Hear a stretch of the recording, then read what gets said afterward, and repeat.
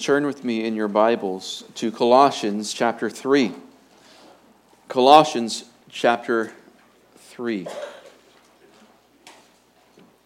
Last week we looked together at verse 16 and 17, how we are to live a life of worship to our God. And it culminates in verse 17 where it says, "Whatever you do in word or deed, do all in the name of the Lord Jesus, giving thanks to God the Father through Him." And now as we enter into the rest of the chapter 3, beginning in verse 18 and on into chapter 4, our Lord begins to outline and get into very specific detail of, well, what does that look like? What is the whatever I do in word or deed? What is the all that I do in the name of the Lord Jesus? What does that look like? And he goes right to the home. So this morning we're going to be looking at Colossians 3:18. And we're going to take these verses one at a time for the next few weeks. Today we're looking at just verse 18. It says, "Wives, be subject to your husbands as is fitting in the Lord." So the title of this sermon is A Wife's Submission. A Wife's Submission. And don't worry, men. You'll have your turn next week. Lord willing, when we come together, we will look at the demand upon you, men, as husbands, in your loving, sacrificial leadership as Christ does the church. But today we want to just focus in on the role and the calling of the wife in a Christian home. My desire this morning is that wives would honor Christ by submitting to their husbands. That's really the point of it. If you connect it, especially to verse 17, that you're doing all in the name of the Lord Jesus Christ. That is, you're doing everything as His ambassador, representative, in His power, for His name and His cause. And the wife is to relate to her husband with that view and that purpose in mind. You know, what's sad is that feminism has been a slow-growing cancer on our society for decades now. Today, feminism is it's not really a movement anymore. It's just part of reality. We today are reaping the destruction of the world's false teachings of men and women and marriage. And we see that into the extent today of homosexual marriage, transgender ideology, and the rest. But it began with feminism. And feminism does not celebrate womanhood, though it might sound like it does. The reality is feminism does not celebrate womanhood, but rather it erases womanhood by making it no different from manhood. It's not a celebration of women as God or God-made creatures or made in the image of God to be womanly. No, it is a negation and a rejection of womanhood itself. And one key way that feminism destroys society is first by destroying marriage. A couple quotes from a couple feminists from the movement, you could say. One feminist said, freedom for women cannot be won without the abolition of marriage. Another feminist said, we cannot destroy the inequities between men and women until we destroy marriage. So they just outright say it. The way to really make a level playing field, the way for equality is essentially to destruct society from the ground up, to undo the basic building blocks of society that God has written into creation, beginning with the basic building block of marriage. And this is not to mention other statements of other feminists in the movement that the lesbian is the ultimate feminist. Feminists' aim is not simply freedom, it's not simply equality for women. We would argue for those same things, but not from the same starting point. We would argue for equality of women, for women to be treated equally because they're made in the image of God. And especially they are to be guarded and protected and treasured in our society, and beginning in the home, in marriage.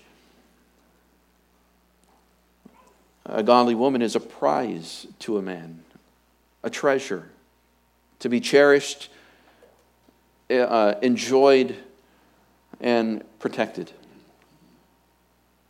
But this is not the mindset of our world today. They want to be free from God's creative order. They want to abolish the God-created difference between male and female. And we're just downstream of that. The reality is that feminists have overreacted to the abuses of male leadership. So yes, there have been and are abuses of male leadership and headship, absolutely. But feminism is an overreaction to that. They assume that the problem is the authority of the man, not the sin of the man. We would say if a man is abusing his leadership or his headship, especially in the home or in the church, it's an issue of sin. It's an issue of sin. And the sin must be addressed, not the structures. Because those structures are established by God clearly in Scripture. The truth is that men and women are created equal, yet different. God designed that men be men and that women be women. They find their greatest fulfillment and they glorify God the best when they live in accordance with those different designs. That's why we have a ministry called Redeemed Manhood and Redeemed Womanhood. We want to redeem masculinity and femininity in the name of Christ. And we want to train and equip and encourage and motivate the men and the women of God to be men and women of God. And this is the way that you find best fulfillment. Dear ladies, dear sisters, you want to have a fulfilling life. You want to exalt Christ, then be a woman. Don't try to be a man. In marriage, the couple finds greatest harmony when the husband lovingly and sacrificially leads his wife, and the wife willingly and submissively helps her husband. And that's what we're going to look at this morning. Next week, we'll look at the husband's calling. Today, we're going to deal with the woman's calling in the context of marriage. We're going to see three things of how he says here, wives, be subject to your husbands as is fitting to the Lord in verse 18. I want to think deeply about how is the wife's submission fitting to the Lord. And I would argue that there's three ways. Submission fits Christ's lordship. Submission fits Christ's creation. And submission fits Christ's gospel. So three ways in which the wife's submission is fitting in the Lord is that it is fitting to his lordship, his creation, and his gospel. We're going to spend most of our time on the first point, that it fits Christ's lordship, because that's the emphasis of the text. And I want to be very clear what submission is and what submission is not. Because, again, this can be abused, and I want to help guard from that without compromising what the true meaning of this word is. we're going to spend most of our time on the first point, and then we'll wrap up rather quickly on the last two. All right, so first of all, submission fits Christ's lordship. Now, the word submission, we have to get this right. The word submission is a combination of two Greek words, one meaning to place and the other meaning under. So it is to arrange or place yourself under the authority or the leadership of another. It is not subjugation, but submission. It does not say, wives, be subjugated. It is be subject to. There's a vast difference between the two. It is to arrange or place yourself under the authority or leadership of another. Now, Christ is the ultimate head, the ultimate leader of the church and his people. And so Christ himself reigns supreme over all believers' lives. We are all commanded, male, female, whatever, we are all commanded to submit to his lordship. Every Christian's life is lived under the reign and the rule of our Lord Jesus Christ, and there is no exception. The lordship of Christ is not a new topic for this letter.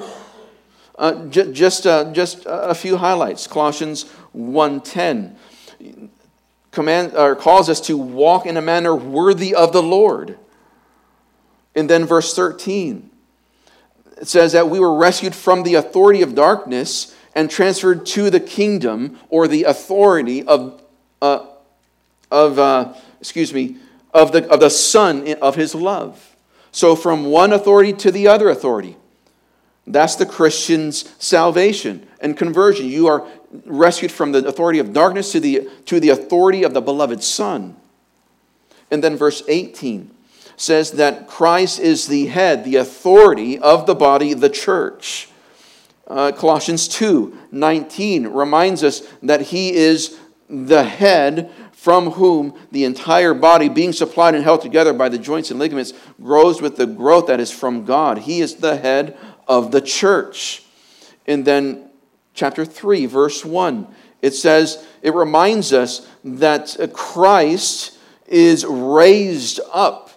He is seated at the right hand of God, and we are to set our eyes and our minds, our hearts upon him in his exalted, authoritative, glorified, kingly state. And then verse 17, as we have already looked at, Colossians 3:17. Everything that you do, and whether it's great or big or small or mundane, do all in the name of the Lord Jesus, all under his reign, all for him, by him, and through him, and to him are all things.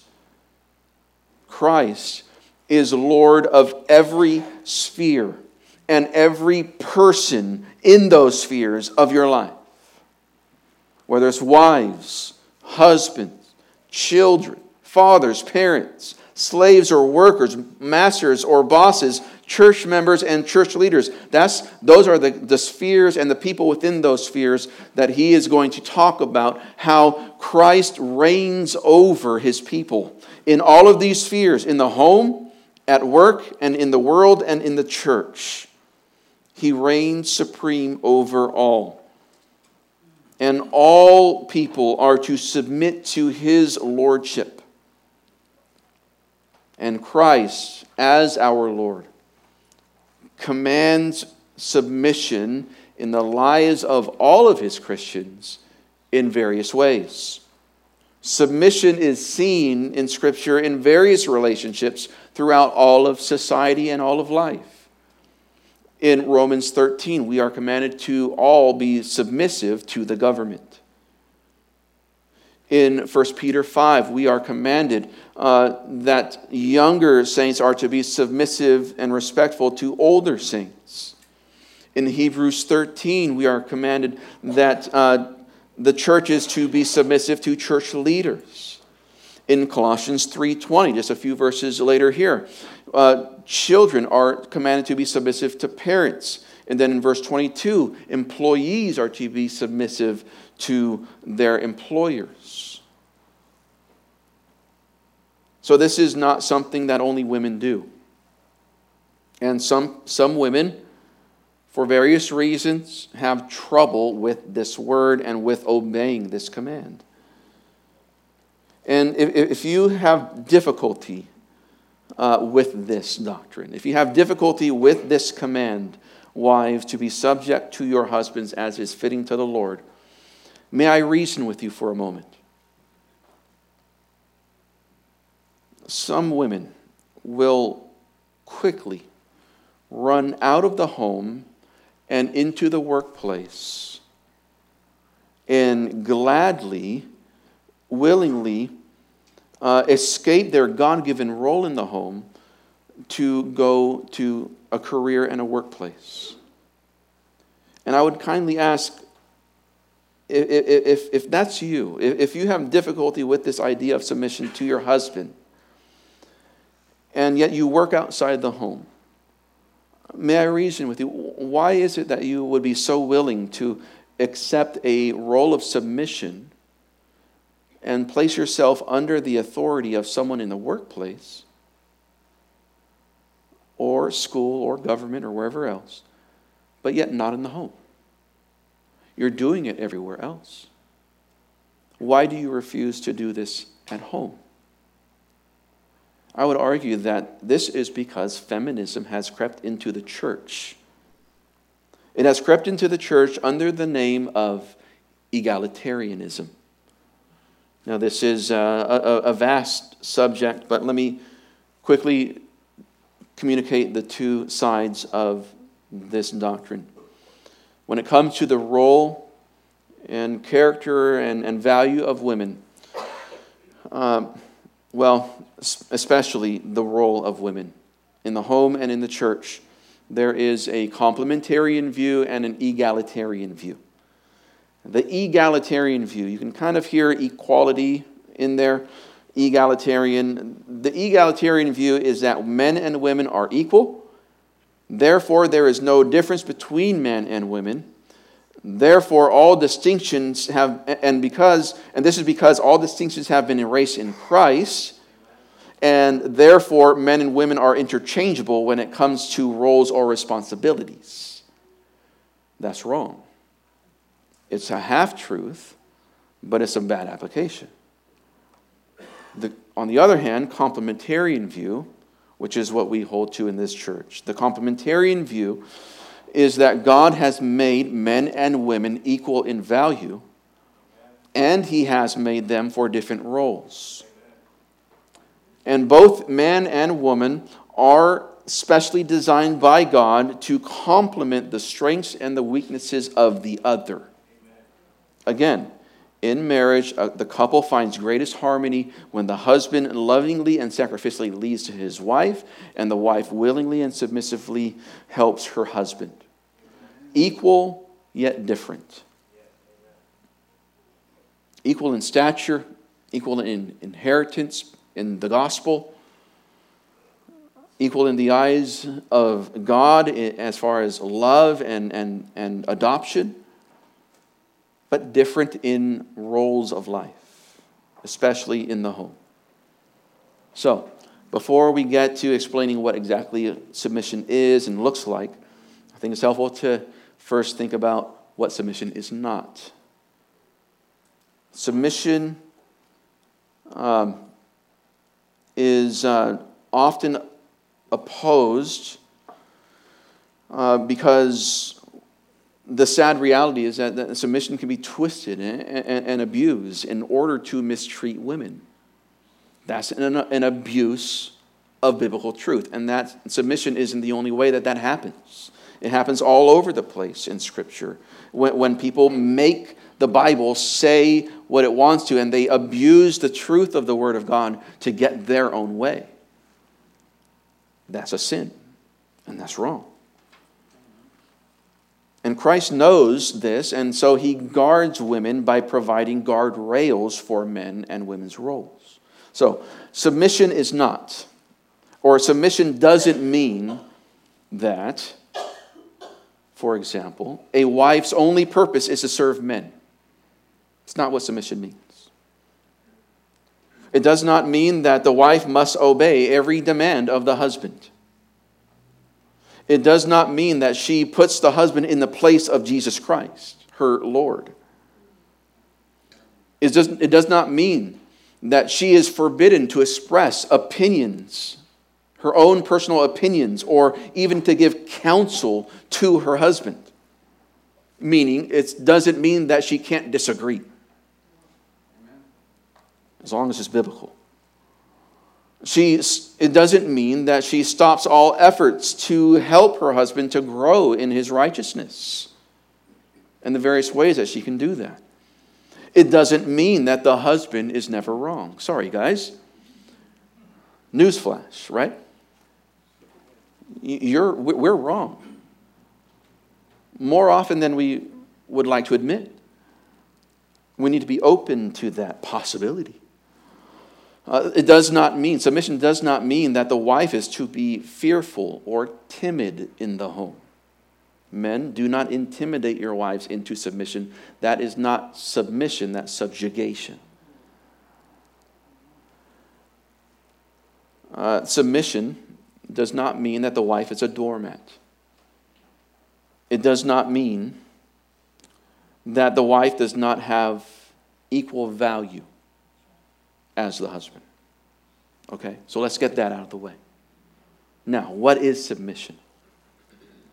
To submit submission is voluntarily yielding to your husband's leadership as an act of love and obedience to your Lord Jesus Christ. John Piper tells us that submission is the divine calling of a woman to honor and affirm the headship of her husband exercised over her and to assist carrying it out through her gifts.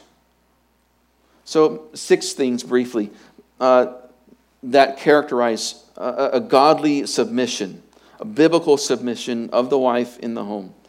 And we could transfer this to any other authority submission context, right? Any other dynamic where that is. Us to government, to your employer, to your boss, to church leaders, to ministry leaders, to parents, to children. These things hold, these values hold with those areas of authority and submission in the rest of your life as well.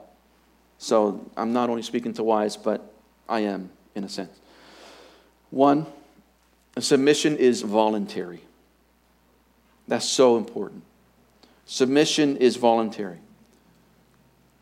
The specific way that this Greek word here to be subject, it's in the middle voice. It's not in the active voice or in the passive voice. What do I mean by that? It does not say, be subjected by your husband. That's passive. And it doesn't say husbands must subject their wives. That's active. It's middle. It is the wife's responsibility to submit herself to her husband.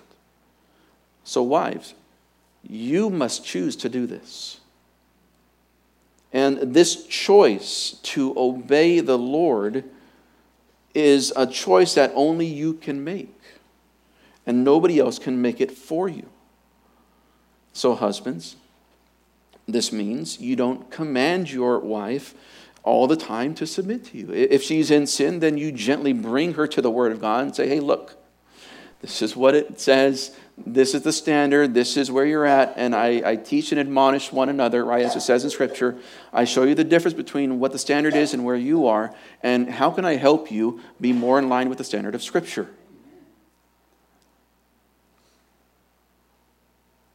But wives, this is something that you must choose to do. And it is something that you must do out of obedience to God. Secondly, submission is comprehensive. It's comprehensive. Ephesians 5:24 is a parallel passage. It says it's almost exactly the same thing, but it gives a little bit more detail and it's helpful. Ephesians 5:24 says that submission is to be done in everything as the church is subject to Christ. So the idea here is that in every sphere of life, not just within the sphere of house duties, right? It's not just wives, clean the house and wash the dishes the way your husband tells you to. It's not that. It's all of your life. Even when you leave your home, your husband is still your leader and your head in the home.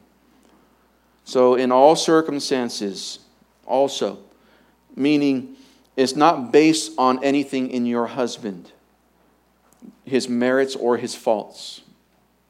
So this is where it gets difficult, right? This is where you have to trust the Lord, as it says in 1 Peter 2 and 3, where wives, even if you have an unbelieving husband, you must submit to your unbelieving husband. And we'll talk about the guardrails for that in a moment. But you must have a heart of submission to even your unbelieving husband with the hope that you would win him. And even if your husband is a believer but yet a fool, you still must submit to him because he is still your husband. Third, submission is a commitment. It's a commitment. That is, it is to be a continuous submission. Wives, this is your lifelong calling and pursuit as a wife. Therefore, it's assumed that as time goes on, you'll actually get better at that. Just as the intent is, as time goes on, your husband will get better at his role. The desire is that you are both committed to this, even when it's difficult and even when we don't do it the right way and perfectly. We are committed to obeying the Lord Jesus Christ in our respective roles, and we desire to grow in those roles together. Fourth, commitment is positive. It might be hard to understand. How is this positive?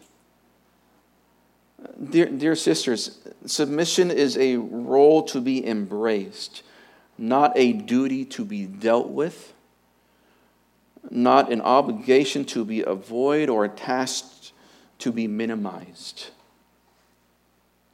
You are called, as you are called in every command in Scripture, you are called to do this with everything, with your whole life. So, dear sisters, place all of your resources, all of your energies, all of your talents, all of your abilities, all of your ambitions, and focus it in helpful support of your husband's direction for the home and life. That's what it means to be a helper. That you are a team, the husband leading the way, and you saying, I got your back, whatever you need, I'm here, I'm supporting you. Even if I don't agree, right? Even if I don't agree, I'll trust the Lord and I'll help you. Fifth, submission is a hard issue. Submission is a hard issue, as it is with every other command. It involves attitudes as well as actions, right? It's not just, I did the deed, right? What was your heart? Do you have a heart? So submission, it has this heart and mindset of respectfulness, gentleness, love, hopefulness, admiration, cheerfulness, and eagerness. Is your heart engaged? 6, submission is worship. Submission is worship. Again, as every act of obedience in the rest of your Christian life, this too is an act of obedience to Christ. As Romans 12:1 says, it is your reasonable and spiritual act of worship. Your obedience shows the worthiness, the supremacy, and the sufficiency of Christ. Remember, that's what this whole letter is all about. He reigns supreme, and He is everything I need for all of life. Now, let's flesh that out in the home. Right? That's the point here. Now, again, it's always helpful when we understand these things. What's the other side of this coin? So we already looked at what submission isn't. We looked briefly at what submission is. But I think even more helpful, what is unsubmission? What does it look like to have an unsubmissive heart and attitude and conduct? Because this is a real temptation. And our Lord called this from the beginning. In Genesis 3, we learn that there is a real, honest temptation, especially for wives, to somehow avoid or minimize this role of submission and help in your marriage. It's just part of the flesh. In Genesis 3:16, in God's curse upon the woman, he says, "Yet your desire will be for your husband." It's not that she will desire to have intimacy with her husband. It's used later on in the next chapter to talk about sin's desire for someone. The sinful temptation of the wife will be to exercise control over or to get her way with her husband, whether it's by direct pressure or by manipulation. Now, there's a book by Martha Peace, entitled The Excellent Wife. And it is just full of scripture. And it is so helpful. My dear wife has told me it has been so helpful and encouraging for her, not just in this area of submission, but in all of her calling of what it means to be an excellent wife. So I would commend The Excellent Wife by Martha Peace to you, sisters. In that book, she has a few pages of what submission is not, or rather, a wife is not submissive when, a few things here, 11 things. A wife is not submissive. And there's a verse for all of these. For the sake of time, I want to just kind of go through these a little bit quickly. A wife is not submissive when she does things that are sinfully aggravating or vexing to her husband. That's unsubmissiveness. Secondly, a wife is not submissive when she does not discipline the children as she should, even after her husband asks her to. You understand that? Like, there's one set of rules when dad's home and then another set of rules when he's not. That's unsubmissiveness. Because you're not honoring him as the head of the home. Third, a wife is unsubmissive when she is more loyal to others than to her husband, including her boss, if she works. 4, a wife is unsubmissive if she argues, pouts, or gives the cold shoulder when she doesn't get her way. A wife is unsubmissive, fifth, when she does not stay within the limits of her budget. Well, that might hit close to home. And men, you got to do your part, right? Help be over the budget and set the vision and be engaged there and not, have a double standard for you versus her. Of course. 6, a wife is unsubmissive when she corrects, interrupts, talks for her husband, or is too outspoken around others. That is, she puts the husband in a bad light intentionally by her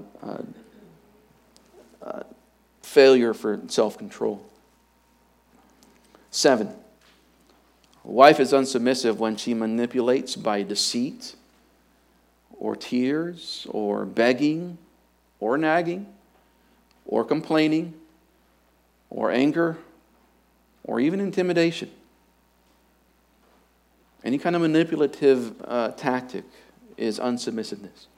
8, a wife is unsubmissive when she makes important decisions without consulting the husband. Now that has to be a part of a result of communication between the husband and the wife, where the husband says, I trust you with this realm, just make the right decision. Here are some guidelines and here are some parameters. But anything in there I trust you, dear. Right? And that would be wonderful. But if there's big decisions or decisions where you're not sure, submission would be to consult the husband. 9. I think this is obvious. A wife is unsubmissive when she directly defies the husband's wishes that are not sinful. Right? As long as those wishes are not sinful. 10. A wife is unsubmissive when she worries about her husband's decisions and then turns around and takes matters into her own hands. And last, a wife is unsubmissive when she does not pay attention to what he says. It's in one ear, out the other. All his opinions, all his thoughts, all his hopes and plans and decisions are taken along with a grain of salt.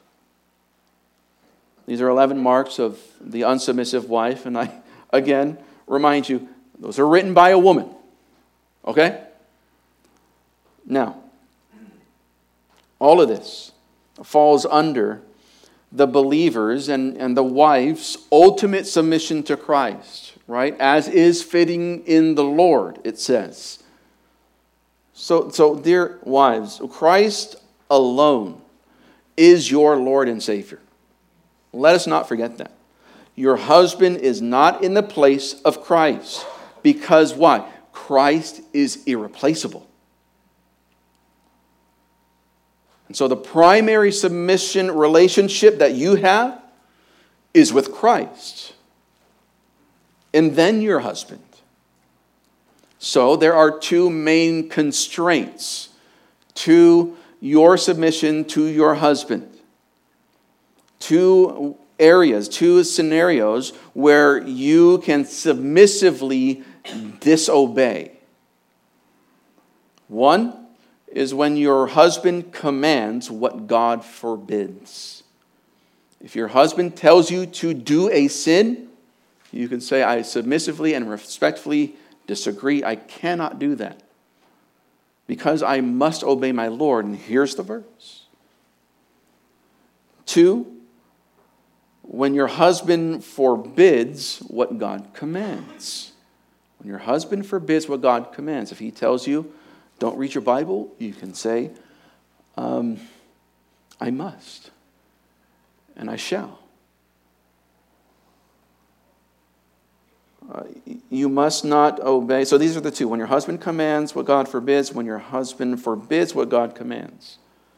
Let's flesh that out a little bit. You must not obey your husband at the expense of obeying Christ and the Word of God. And your husband is not allowed to force you to sin in any way. I'm saying that again. Your husband is not allowed to force you to sin in any way. For example, if your husband forbids you to go to church service, or to evangelize your children, or to help him spiritually grow, you must not obey that. Because you must gather with the saints, you must evangelize your children, you must point him to Christ. You must. And so you can respectfully decline to obey those commands or directions from your husband. On the flip side, if your husband demands you to partake in any blatant lie, if he commands you to cover up his sin, or even to partake in any immoral activity, even if it's in the marriage bed, you must respectfully decline. And tell him, I must obey Christ. I want to obey you. I want to submit to you. I just can't with this because you're asking me to rebel against my Lord. And it breaks my heart. Please don't ask me to do this. You see, that's how it's done. Now, for those of you who have an unbelieving husband, 1 Peter 3:1 says, in the same way, you wives, be subject to your own husbands so that if any of them are disobedient to the word, they may be won without a word by the conduct of their wives. So, dear sisters, I grieve with you, and I hope with you that through your taking on of this role of a godly wife, I pray along and beseech Christ along with you that through your efforts you would be a testimony of the gospel of Christ, and your husband's heart and mind would be changed. And you have to have faith that through your conduct in the home that God can speak volumes to your husband. For those of you, dear sisters, who are not married, whether you're a widow or you're younger or you just haven't gotten married yet or anything in between there, how do you do this? Well, first, maximize your current situation for Christ's kingdom. Use your singleness. Use the fact that you don't have a man telling you what to do and setting up limitations, and you don't have an obligation to that husband. Use your freedom right now to serve Christ freely. Also, if you are not married, and if you're younger, and you desire to be married one day, you must prepare for your future role. And so if you're a child, submit to your parents, because you're going to have to submit to your husband later on. Submit to your boss. Submit to your teacher, because you will have to submit to your husband later on. So prepare yourself, and then understand the expectations of yourself and your future husband, so that when the time comes, you choose carefully. You see. Oh, you don't want to submit to an unbelieving husband. It is a difficult life. Choose wisely, dear sisters. Can this man lead you to Christ? Will he treat you right? Will he die for you? Will he live for you? Will he love you sacrificially? And can you see yourself disagreeing, but yet going along with his decision because you respect him? Choose wisely, sisters. And third, in the context of the church family, we all, and especially our sisters among us here, can practice this submission by mutual submission. Ephesians tells us to submit to one another. And there is, especially in those areas and those relationships where there is a differentiation of authority. So there are plenty of safe places within the context of a church. There's many safe relationships where you can exercise that submission and not fear abuse or mistreatment, because it's within the context of the church. At least it ought to be safe here. All right. Now, submission fits Christ's lordship. Second and third point, as I mentioned, are going to go much, much quicker. Submission, number two, fits Christ's creation. It fits Christ's creation. Remember, Christ is the creator of all things. That means when he said in Genesis 1:31 that he saw all that he made, and behold, it was very good. The context is that the marriage relationship and the headship and submission relationship and the helper relationship are part of all of it is very good. So this fits with creation because Christ made all things and he designed it this way.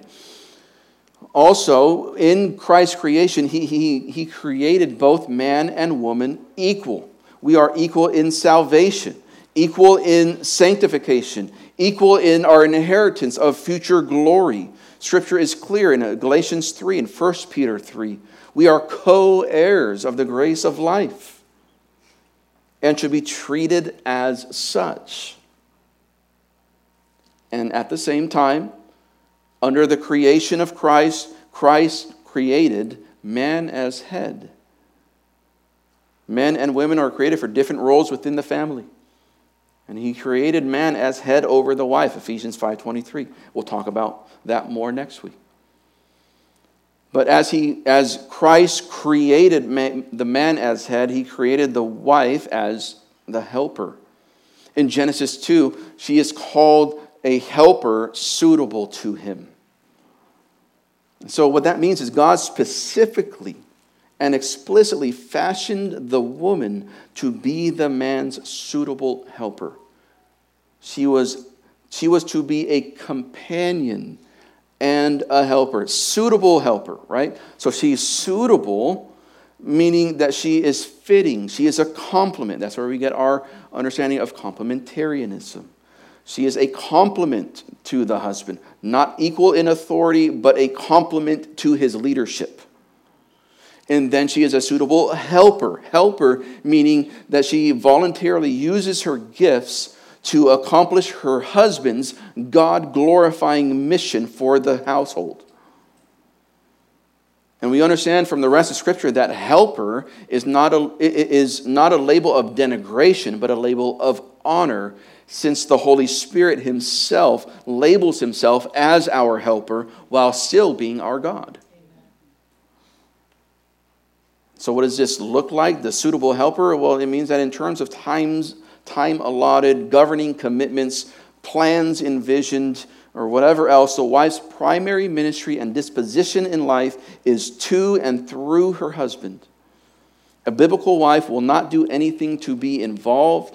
A biblical wife will not do anything, be involved in anything, or pursue anything pursue any outside interest which would be harmful or neglectful to her husband. And I trust that, that comes with a love for your husband, right? But specifically, love in a helping way. And third, this morning, submission fits Christ's gospel. Submission fits Christ's gospel. Again, to those who are unmarried to an unbelieving spouse, please do not underestimate your ability, God's ability through you to influence their heart as you display the gospel through your God-given role. The godly, submissive, helping wife points to the gospel of Jesus Christ. How? Well, because the wife loves her husband as the church loves Christ. Titus 2:4 says that wives are to love their husbands, and this is an affectionate kind of love, where your husband is your friend and you care deeply for him. You are affectionate to him. You are fond of him. And of course, this reflects, if you have that attitude, that reflects the church's heart for Christ, does it not? Also, the wife submits as the church submits to Christ. Ephesians 5:24 calls the wife to submit to her husbands as the church is subject to Christ. And so marriage points to the more ultimate and eternal relationship of Christ and his bride, the church. So, to the degree that you fulfill this role, dear sister, you display the gospel in greater clarity and beauty. Also, you display the gospel because the wife is fulfilled in her role as a church is fulfilled in her role. You see, if the husband and the wife both fulfill their roles, there is much blessing for the wife to look forward to. She'll be secure, Proverbs 31. She'll be provided for and protected, Ephesians 5. She'll be nourished and cherished, Ephesians 5. And aren't these, dear church, aren't those things, security, provision, protection, nourishment, and cherishment, aren't those things that we richly enjoy from our Savior? Amen. And so find fulfillment in that relationship. And lastly, you display the gospel because as you fulfill your calling to be a godly, submissive helper to your husband, you begin to adorn yourself just as the church is adorned in the sight of Christ. That is, you become more and more beautiful to your husband as the church is beautiful and desirable to her husband, Jesus Christ. 1 Peter 3 teaches us that a wife's adornment is to be a lowly and quiet spirit, or a spirit of submissive helpfulness. That's the idea. These qualities make a wife more beautiful to a husband. Husbands, you got to listen. These qualities of a lowly, quiet spirit, or a spirit of submissive helpfulness, those qualities should and must make your wife more beautiful to you than hair dye or fake nails.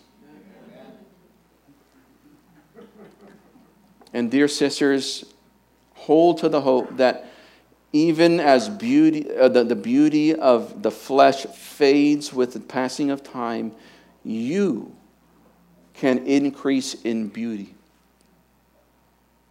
as the time goes on. And of course, again, this is a reflection of how Christ adorns us and will adorn us with beauty on that day when we see Him in glory. Isaiah 61:10, this is beautiful. Isaiah 61:10, I will rejoice greatly in Yahweh. My soul will rejoice in my God. Why? For He has clothed me with garments of salvation. He has wrapped me with the robe of righteousness.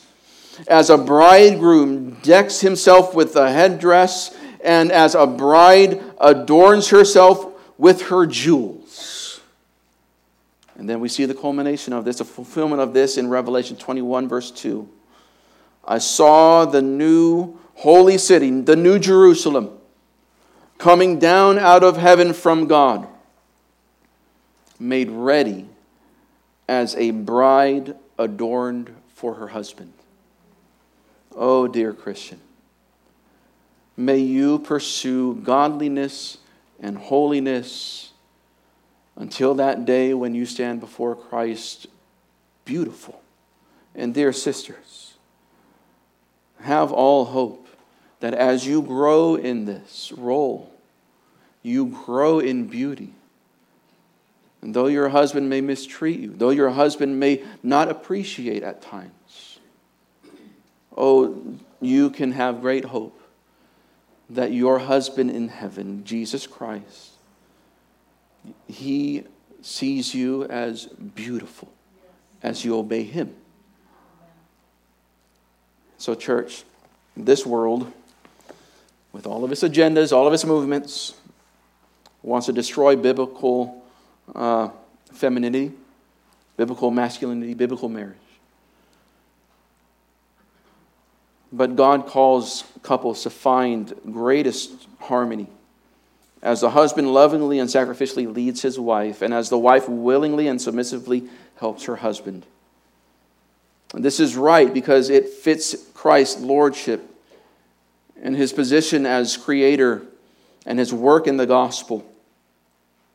This, in Christ exalting marriages, this is how Christ will be exalted, in the husband and the wife fulfilling their role. And so, sisters, I beseech you, take courage and honor Christ by submitting to your husband. And husbands, you need to come back next week. All right? Stand with me as we pray. Heavenly Father, oh Lord, you know us, Lord, and you have designed us. You know how these things work best. So help us by faith to trust you and obey you. I pray, Lord, for the marriages in this church, that you would continue to allow them and cause them to thrive. I pray, Lord, that the wives would be encouraged to fulfill their role. And I pray, Lord, that the husbands of this church would appreciate that and praise that in their wives when they see it. And that they would set their affections towards their wives and be moved to love them even more. Lord, exalt yourself in the marriages in this church. We can make and break your reputation in this world. Help us, Lord, to maintain a right representation of the gospel as we relate to one another in our homes. It's all for you, Lord, we pray in Christ's name. Amen. Let's sing.